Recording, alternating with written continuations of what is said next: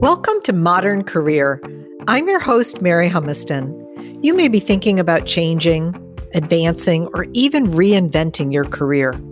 We want to help you do that and live your full potential. In each episode, I cover work and career topics, leveraging my 30 plus years of global HR leadership and through interviews with other career experts and professionals from around the world.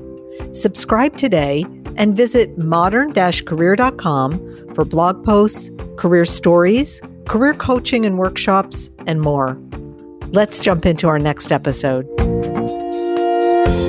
Welcome. Our guest today is Everett Harper. Everett is a CEO, entrepreneur, strategist, and author of the new book, Move to the Edge, Declare It Center. It offers a pragmatic take on solving complex problems, making decisions through uncertainty, and it offers leaders a new framework for success in an increasingly uncertain world. Everett's currently the CEO and co-founder of Truss, a human-centered software development company, recently named as an Inc. 5000 fastest-growing private company. He's a rare combination of a Black entrepreneur with Silicon Valley pedigree, a proven record for solving complex problems with social impact, and he had the foresight to build a company that's been remote first since 2011, salary transparent since 2017, and they anticipated the importance of hybrid work, diversity, equity, and inclusion by a decade. Everett has a history of firsts, among them the first in his family to go to college. He participated in the first NCAA national championship for Duke University. In his career, he's leveraged those firsts to help millions of others, from helping fix healthcare.gov at Truss to fighting poverty worldwide as a board member of CARE. He worked for Bain & Company, has an MBA from Stanford, and is a Duke Scholar from Duke University with a BS in biomedical and electrical engineering. He grew up in a small town in New York's Hudson Valley and currently lives in Oakland, California. Welcome, Everett, and thank you so much for being here. Thank you. I really appreciate being here and really looking forward to this conversation and hope your listeners really enjoy it.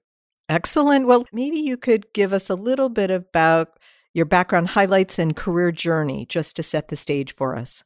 So you started as an engineer, you have an engineering educational foundation, and then where did your journey take you? One of the things I learned being an engineer, biomedical and electrical engineer, is that there are born engineers. I'm not one of them. I worked really hard and completed a degree. And at the same time, I knew that that wasn't really my path.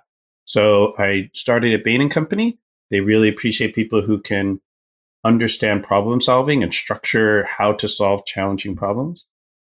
Then worked for a bunch of years at a place called Self-Help, which is a community development finance institution. And what we did is create a secondary market for low and middle income families who were excluded from the housing market, in some ways the business market as well.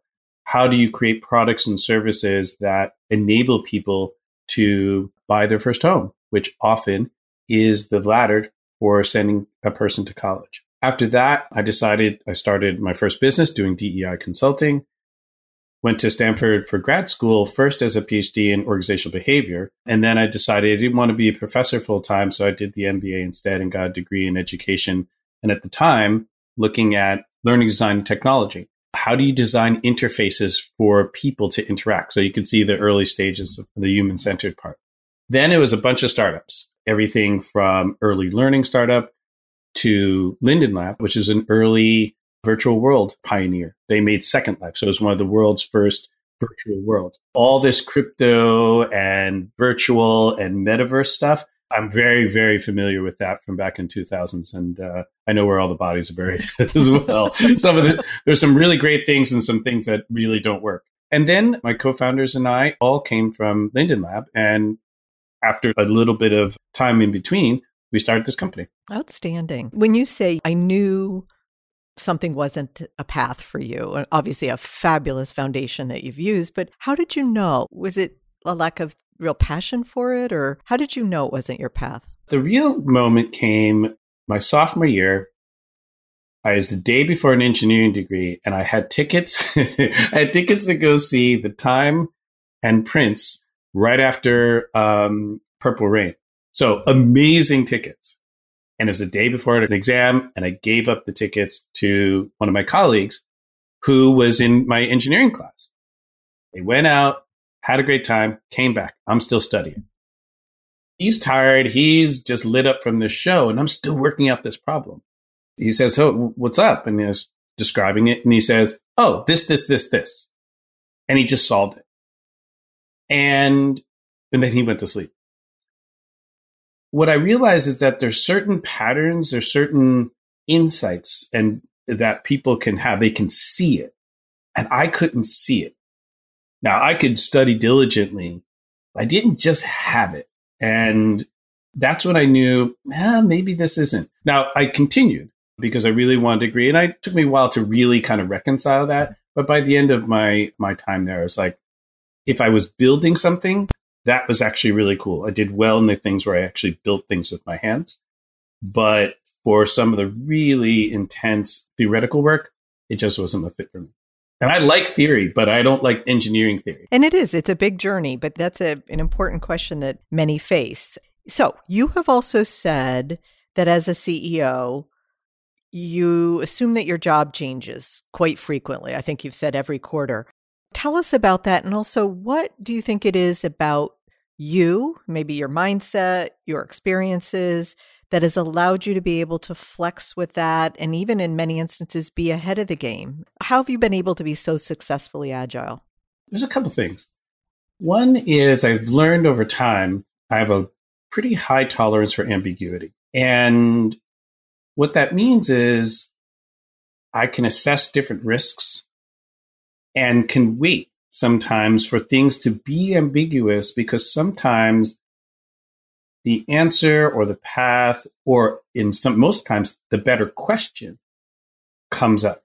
So being tolerant of ambiguity starts to provoke asking more questions, and asking more questions really starts leading towards innovative or interesting solutions to challenges. I think the second is being an African-American CEO. Navigating uncertainty starts out as a survival skill, to be candid, and not taking for granted what is certain. And that means that I sort of have a little bit more of a homing beacon in terms of being able to be comfortable with uncertainty. I can navigate through that. And a lot of folks who have been on the margins in whatever country or whatever circumstance have had to navigate that.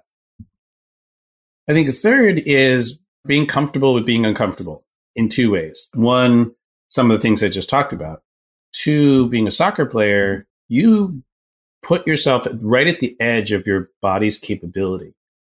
And you keep going. And learning when to push hard because it's good, and when to realize, no, that's too far, is a skill. And then just emotionally, if you're the one who someone goes between your legs with the ball and then scores the winning goal, there's no place to hide. And I got used to that at an early age. And so it's real uncomfortable when the rest of your teammates are looking at you and saying it's your fault. Being able to come back from that is another essential skill of being able to handle changes. I think that finally where this all comes together is I start to be able to put connections together that other people can't see or can't see yet. And I really enjoy that because I just draw from a variety of different circumstances. You saw my background is pretty diverse. And being willing to let all those things gel, sometimes it leads to nothing at all. And I just throw those away. And other times it leads to something that's really interesting, and being willing to kind of pursue that out of curiosity. I think those are the four things. I really love that. And I think, as we said, you had many firsts. It's not always comfortable to go first, or right? No. To be first. So you must have had some of these inclinations, characteristics, abilities at a young age too. Maybe. I think I was the first and only on the soccer team in various honors classes. So yes, in some ways, fish can't describe water. So I don't remember not being. But the thing I'll share with you is my mom grew up in Homewood in Pittsburgh. It's a neighborhood in Pittsburgh, all black area in Pittsburgh. Grew up pretty underprivileged. Graduated from high school with my dad, who was in the Navy. My dad got recruited to IBM because he was on a nuclear aircraft carrier. And he knew how to work with electronics. And that was really exciting and interesting back in 1963 and 64. So they moved up to a small town in Hudson Valley. And She was the secretary. But then she got pregnant with me, and IBM said, nope, can't do that. We don't like pregnant women. I mean, it's just amazing. And my mom said, well, bye, I'm out. She came back after having 3 kids 10 years later and noticed that the world had changed. It's like, wait a minute. It isn't just military and universities coming with big punch cards and so forth, because she could see people because she was in the secretarial pool. There were businesses and other organizations. He said, there's something to this technology thing. And she decided she wanted to be a programmer, what they called them then. She took the tests, failed it the first time, came back, passed it, and then had a 20-year career as a programmer, right between sort of assembly language, right at the end of the mainframe era, all the way through to the dawn of the PC era. All of that she covered. And so she was absolutely a pioneer, but also she saw an opportunity coming from a place that you wouldn't think, someone in the receptionist pool, but she recognized something and then was diligent enough to really go for it. And so that wasn't evident to me then. But in reflection, there had to have been some of that just rubbing off for sure. And it's kind of an amazing story. She's had a 30-year career with only a high school degree. Yeah, a clear role model. Had to have inspired and absolutely showed the way on many fronts. Let's get to the book. Yeah. Move to the Edge, Declare It Center. I love the title. Just launched. And as we said, it offers a framework for leaders. It's all really about managing and being successful and ways to navigate in the times that we're in, but also clearly the times that are going to be. What's the inspiration for the book? And maybe share with us a couple of the big points or premises that we should think about as professionals or leaders, and then we'll kind of unpack it a bit. Thanks for asking. Where the inspiration came from is an observation in the middle of 2020. I'd been thinking about complex problems and complicated problems and things like that over the last couple of years, because that's a lot of what we do at work. But after the pandemic, I'm here in California, so massive forest fires that were climate related, and the murder of George Floyd, and that summer where all the protests were happening, I saw a lot of leaders feeling flummoxed by what was going on. And behind closed doors, folks were saying, I don't know what to do. I don't know what to say. I'm afraid of saying the wrong thing. And these were really experienced, very successful leaders. And I thought to myself, well, why is this? And I realized that some of it was these are problems that they have never experienced. There's no playbook for this. It's unprecedented. And so the tools that they had were not appropriate to what the problem was. And I started to look further into it, and I realized that all of us, certainly of a certain age, we were trained to be the first in our class, to raise our hand, to have the right answer, because there is a right answer. Is there a right answer for climate change? Is there a right answer for how to deal with this pandemic? There are multiple answers, and there are more questions than answers, but we weren't trained that way. I think for a lot of leaders, it was really uncomfortable to not know the answer. So I thought, how can I contribute to this dialogue? At Trust, we help leaders navigate through transformation when they don't know what to do next through complex problems. As my co-founder says, we run to the trash fire, not away from it. I try and translate some of the things that we've learned to help leaders say, okay, if you don't know, great. How do you get started? What processes do you use to do discovery? How do you use hypotheses? How do you test things? How do you get a diverse perspectives to make your answers better? And then second, how do you systematize? So if it's just, let's all work really hard and let's grit our teeth through this, it's 2 years since the pandemic started. The teeth are worn down. For sure. You cannot grit your teeth through 2 years of a pandemic. And so how do you systematize so you can scale what you've learned, that you can share what you've learned to the rest of the organization? And really importantly, how do you sustain what you've learned? We know burnout's real. These two things, how do you learn through uncertainty and how do you build systems, are two of the pieces in the book. The last piece in the book is all the frameworks in the world don't matter if you aren't taking care of yourself. as a leader, you have to really come to grips with how do I react in uncertainty? And then train yourself in preparation. It's like a muscle. The first couple times it feels awkward to work out. And then over time, you get stronger, you get better. And then when you really need to flex that muscle, you're already ready. So there are different techniques in the book about that. This is fabulous. I think you well know, gosh, all levels of leaders have experience and can benefit from what you're saying. In the past couple of years, the very top of the house, CEOs, C-suite, have really struggled, and burnout is higher than ever because if you grew up, and most did, in the command and control, and to your point, believing you had to have answers and you have to be in charge, and it's really, really challenging when you find yourself in this kind of an environment where it's actually the reverse. Yeah, I think what I learned and what I've been continuing to learn is as a leader, many are really driven. They work really hard. The best ones have a real strong sense of purpose.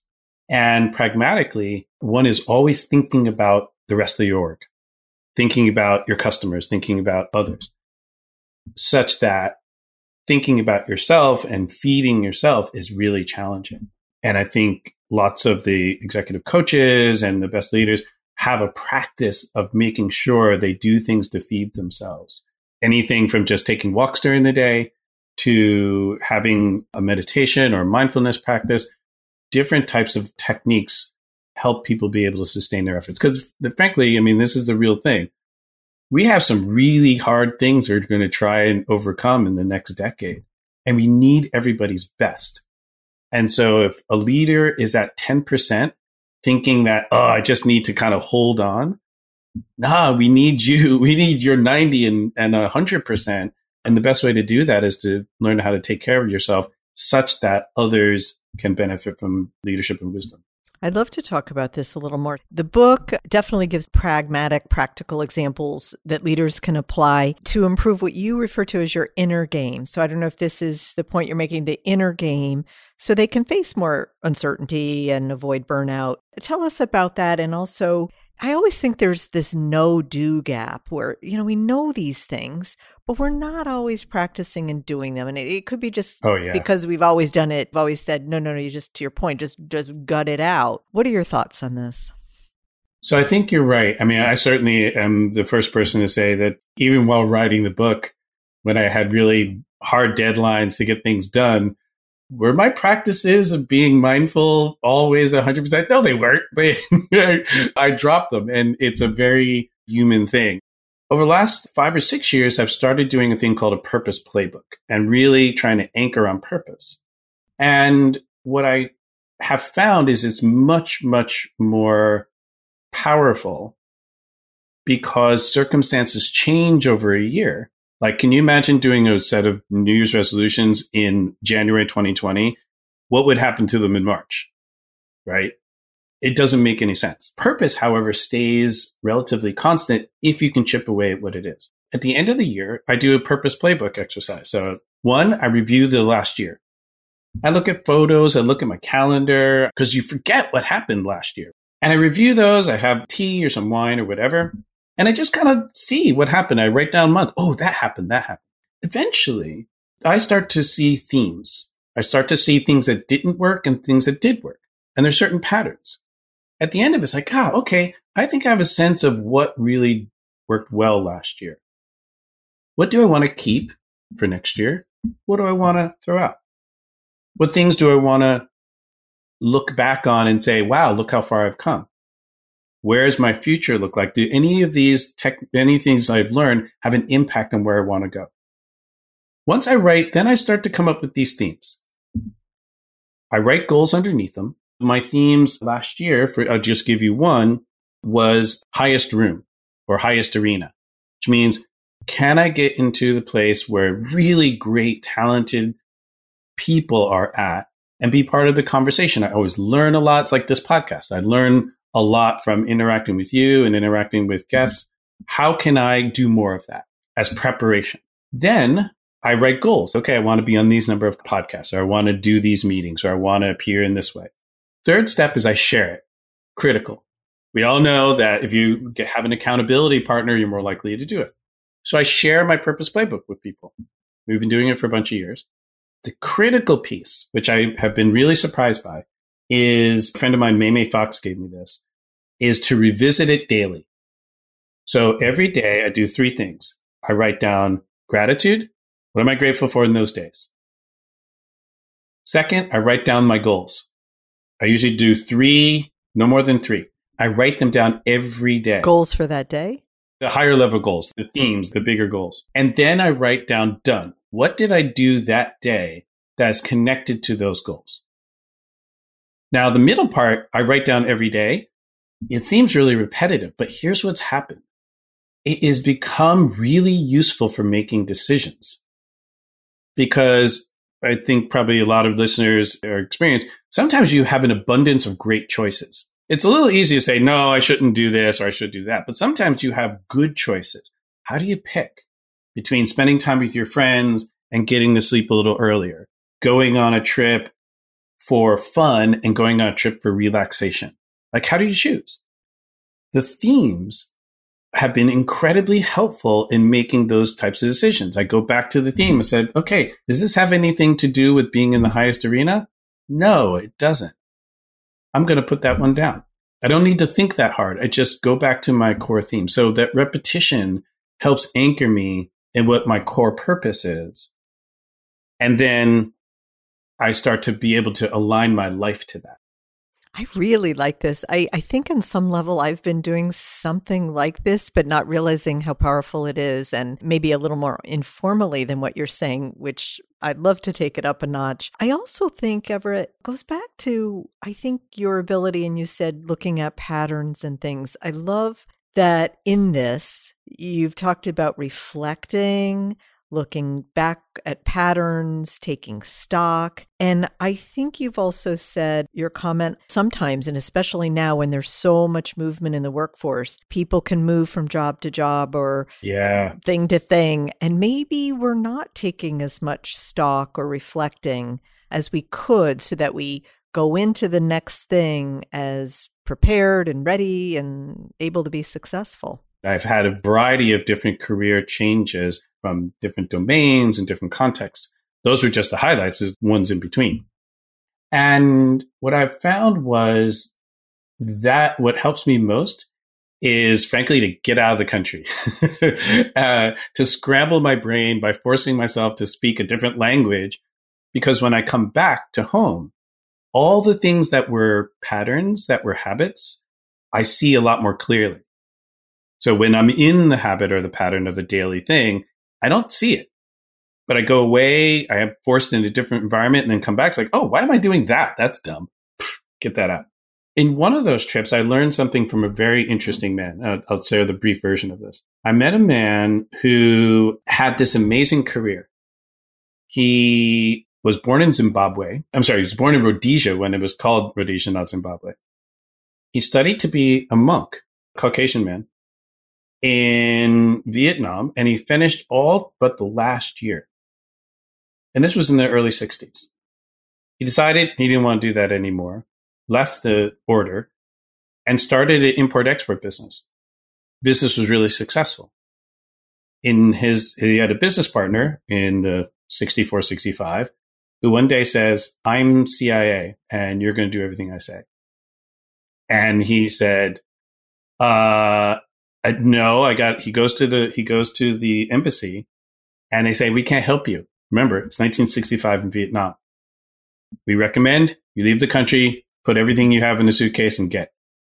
Spent the next 2 years furious because he left behind a couple $1 million in his business. He winds up being, over time, a leading manager for an Asian bank. So he had an incredible career. Successful career, but also a really winding one. And he said, so here's the thing, Everett. When I see people who are going from job to job and they don't take any breaks in between, I don't understand it. He said, it's like everybody has these skills and your job asks you for 5 of your 10 best skills, like tools in a toolbox. And you go to your next job, if you just do the same thing, they're going to ask you for those same 5 tools. And you never take a second to say, do I really like these tools? Are those tools the things I want to show the world? He said, instead, take some time and say, you know what? I never want to do this tool again. Put it in the toolbox. Take another tool out and say, yeah, I want to do this one in my next job. It takes time to reflect in between to be able to make that choice. Eventually, if you keep making a habit of it, the tools you present to the world start to reflect the tools that you want to bring to the world. People see you closer as who you want to be seen. And that takes repetition, it takes some practice, and it takes some time to reflect in between jobs. I love that story. I felt very gifted by that story. And it really is something I carry with me. And not be afraid to pace yourself and to go a bit slow to go fast. I love that. And the truth is, I should just be to say, there's some circumstances where you don't have time to take time between jobs. You have some bills and so forth and so on. But to the extent that one can, or doing it during the job, I think it pays off over time. Absolutely. Nothing should stop you, even if you do move quickly, to do that reflection and to really take stock and pivot along the way. That's key to the journey. You had said in the book, I believe, that there are some good techniques for managing personal anxiety, which you said is a key leadership skill today and foreseeably going forward. There's so much anxiety, understandably. What are some thoughts on that? What are some tips, tools, techniques that you'd share? I think the first is to be really clear. I'm not a medical professional. I'm not a psychologist and so forth and so on. And seeking those resources is an incredibly powerful step, not a sign of weakness, as a sign of power, of saying, hey, I want to get some help in different aspects of my life, either for a long time or a short time. That's amazing. And I've done that many times. The second, where I'm sort of more in my comfort zone, there are many, but I'll talk about one, is I've had a mindfulness practice, meditation practice since 1993. And I failed at it for many years beforehand. I was able to really realize that my failure, my mind is going all over the place. I realized that, no, actually, that's what it does. That's what the mind does. That's not a sign of failure. It's a sign of awareness. And I think the key story is something from Thich Nhat Hanh. Have you ever noticed when you're washing your dishes and all of a sudden a dish breaks? And you're like, how did that happen? It fell in the sink or whatever, or glass or whatever. Well, it's probably because you weren't paying attention. You're thinking of something else. You're talking to somebody, whatever. And the meditation that he said was, wash the dishes to wash the dishes. Make that washing a meditation, getting it clean, really understanding that, being in the moment. And I realized, wow, meditation not only can be at any moment, it can be in ordinary moments. That shifted everything for me. Because now, if I'm in a tough meeting, I can drop into something ordinary. I can just watch my breathing.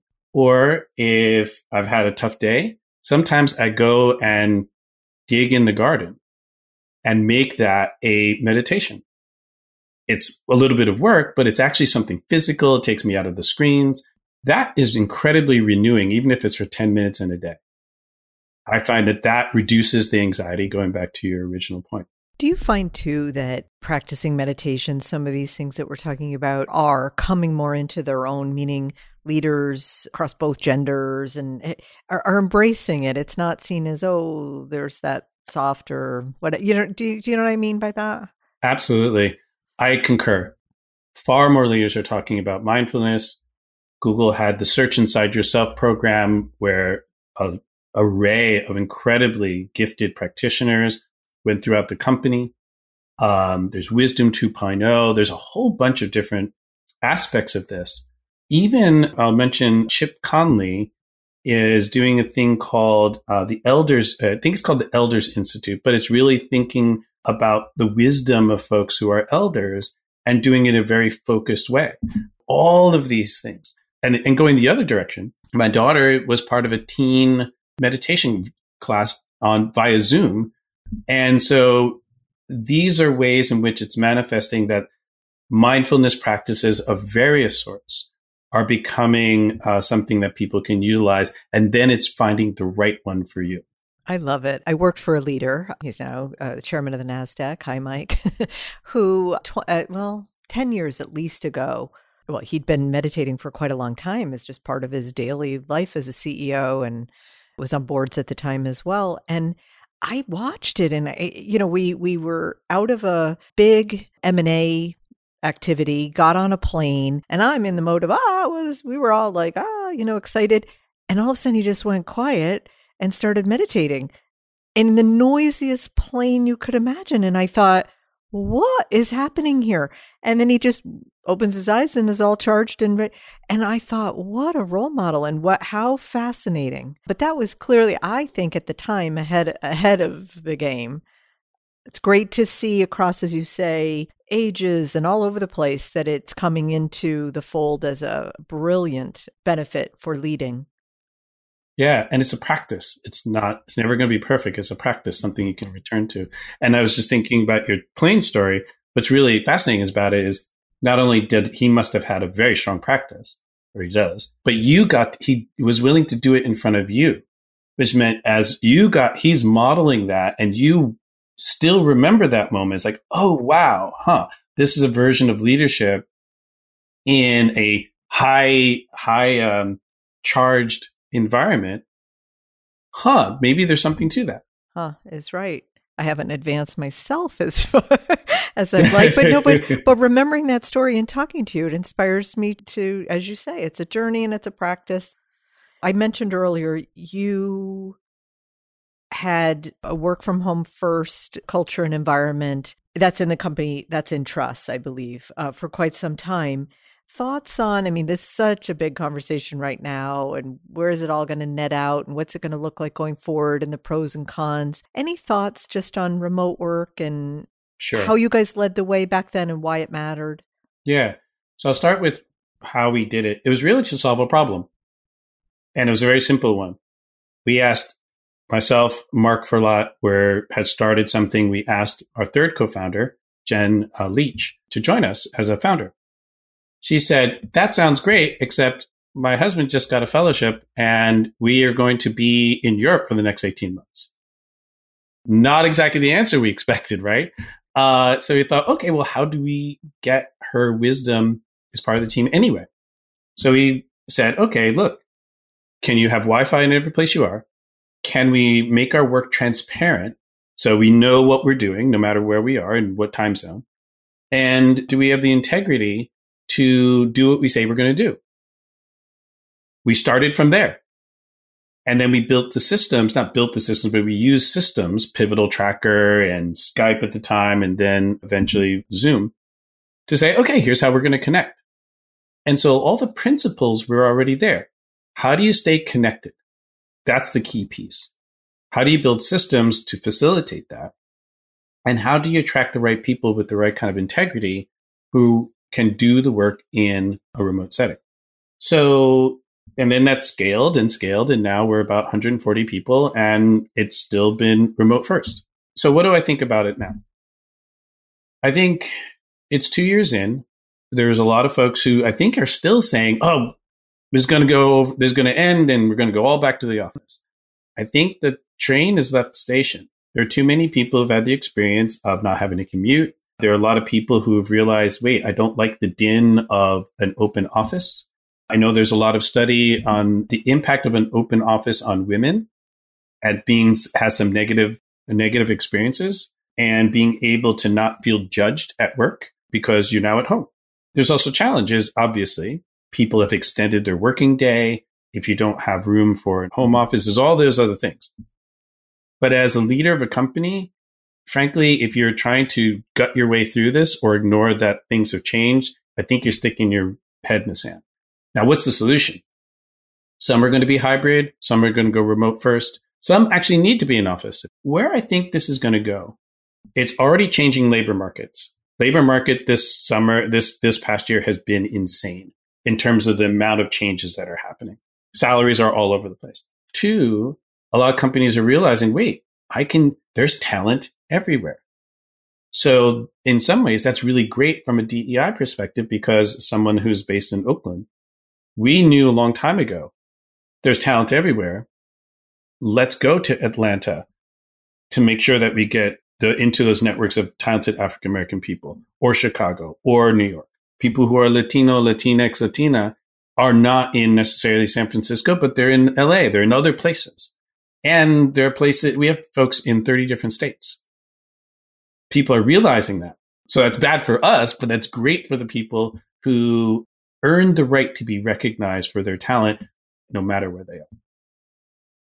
I think the really interesting thing that somebody talked about yesterday in a meeting is for folks who are going hybrid. If the hybrid model is central, they have a central headquarters and then different places elsewhere. You may have the ability to have remote or hybrid workers in different places working from home or satellite offices.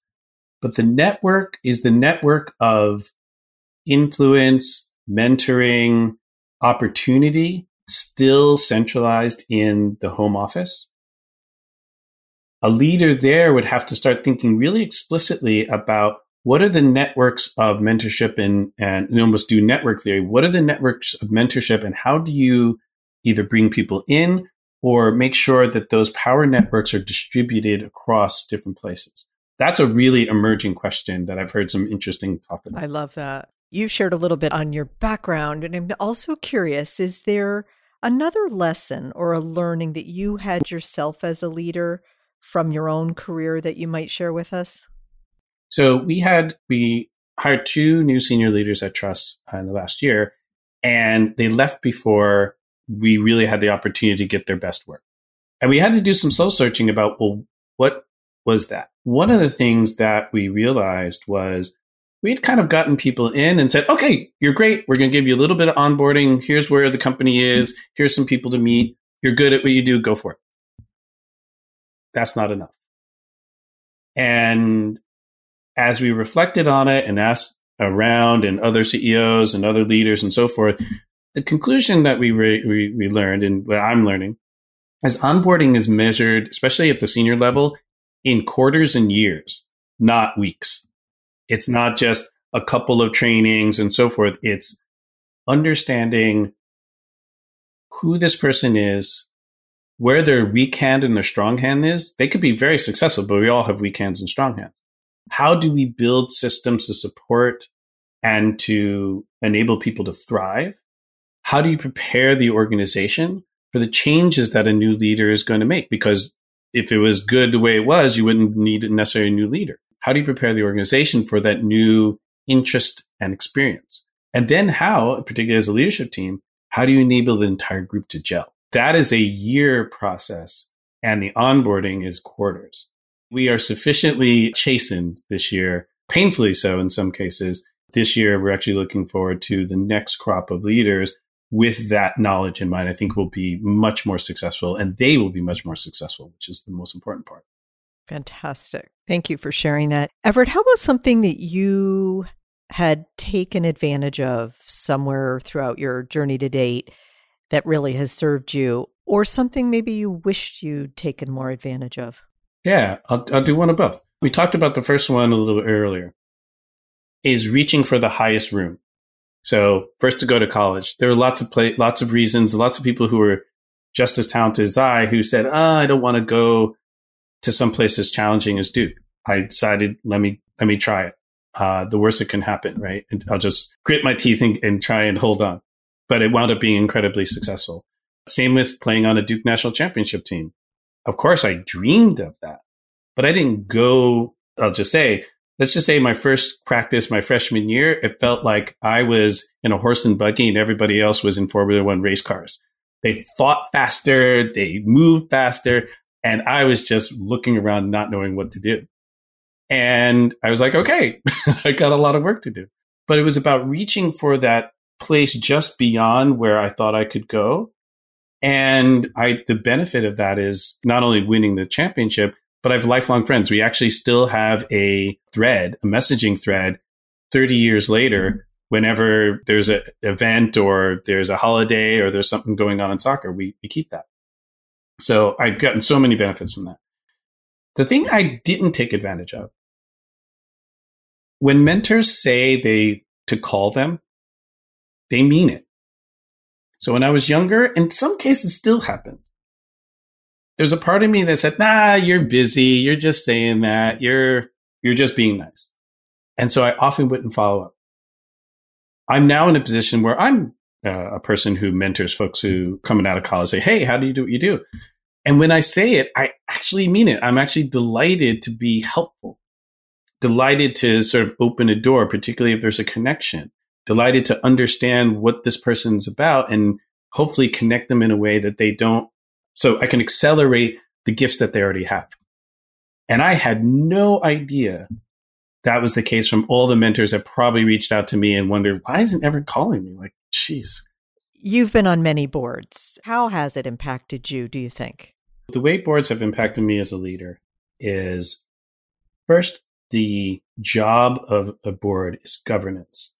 The job of a board is measured in the care for the organization, looking after the stakeholders in that organization. That's an important mindset to understand. It's very, very distinct. So one that I'm learning most from is I'm on the board of care.org. It's a gender-powered, locally led, globally scaled humanitarian organization. It's been around for 70 years. The care package was actually from CARE. CARE delivered care packages across Western Europe after World War II. It's an honor to be there. The other people on the board are from politics, from nonprofits, military, media, consulting, private equity, global CEOs from all over the world. I can't help but just be in a room and soak up how people are talking and not learn something incredibly valuable.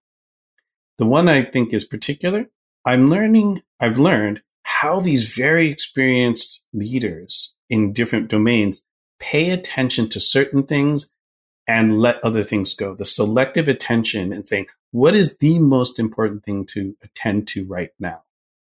And how do we make sure that we understand it, address it, and take action? That has been huge. That's fabulous. One last question for you. What might be a piece of career advice, something that may have stayed with you throughout your career, something that you would share with us? Sure. The one I'll focus on at the moment is play the long game. A couple of examples just from today. My mother had a 30-year career as a programmer at IBM, but she started right at the bottom, and no one expected that. But she played the long game and built her career over time and learned and learned and learned. I got a chance to have a national championship. I've been playing since I was age 6.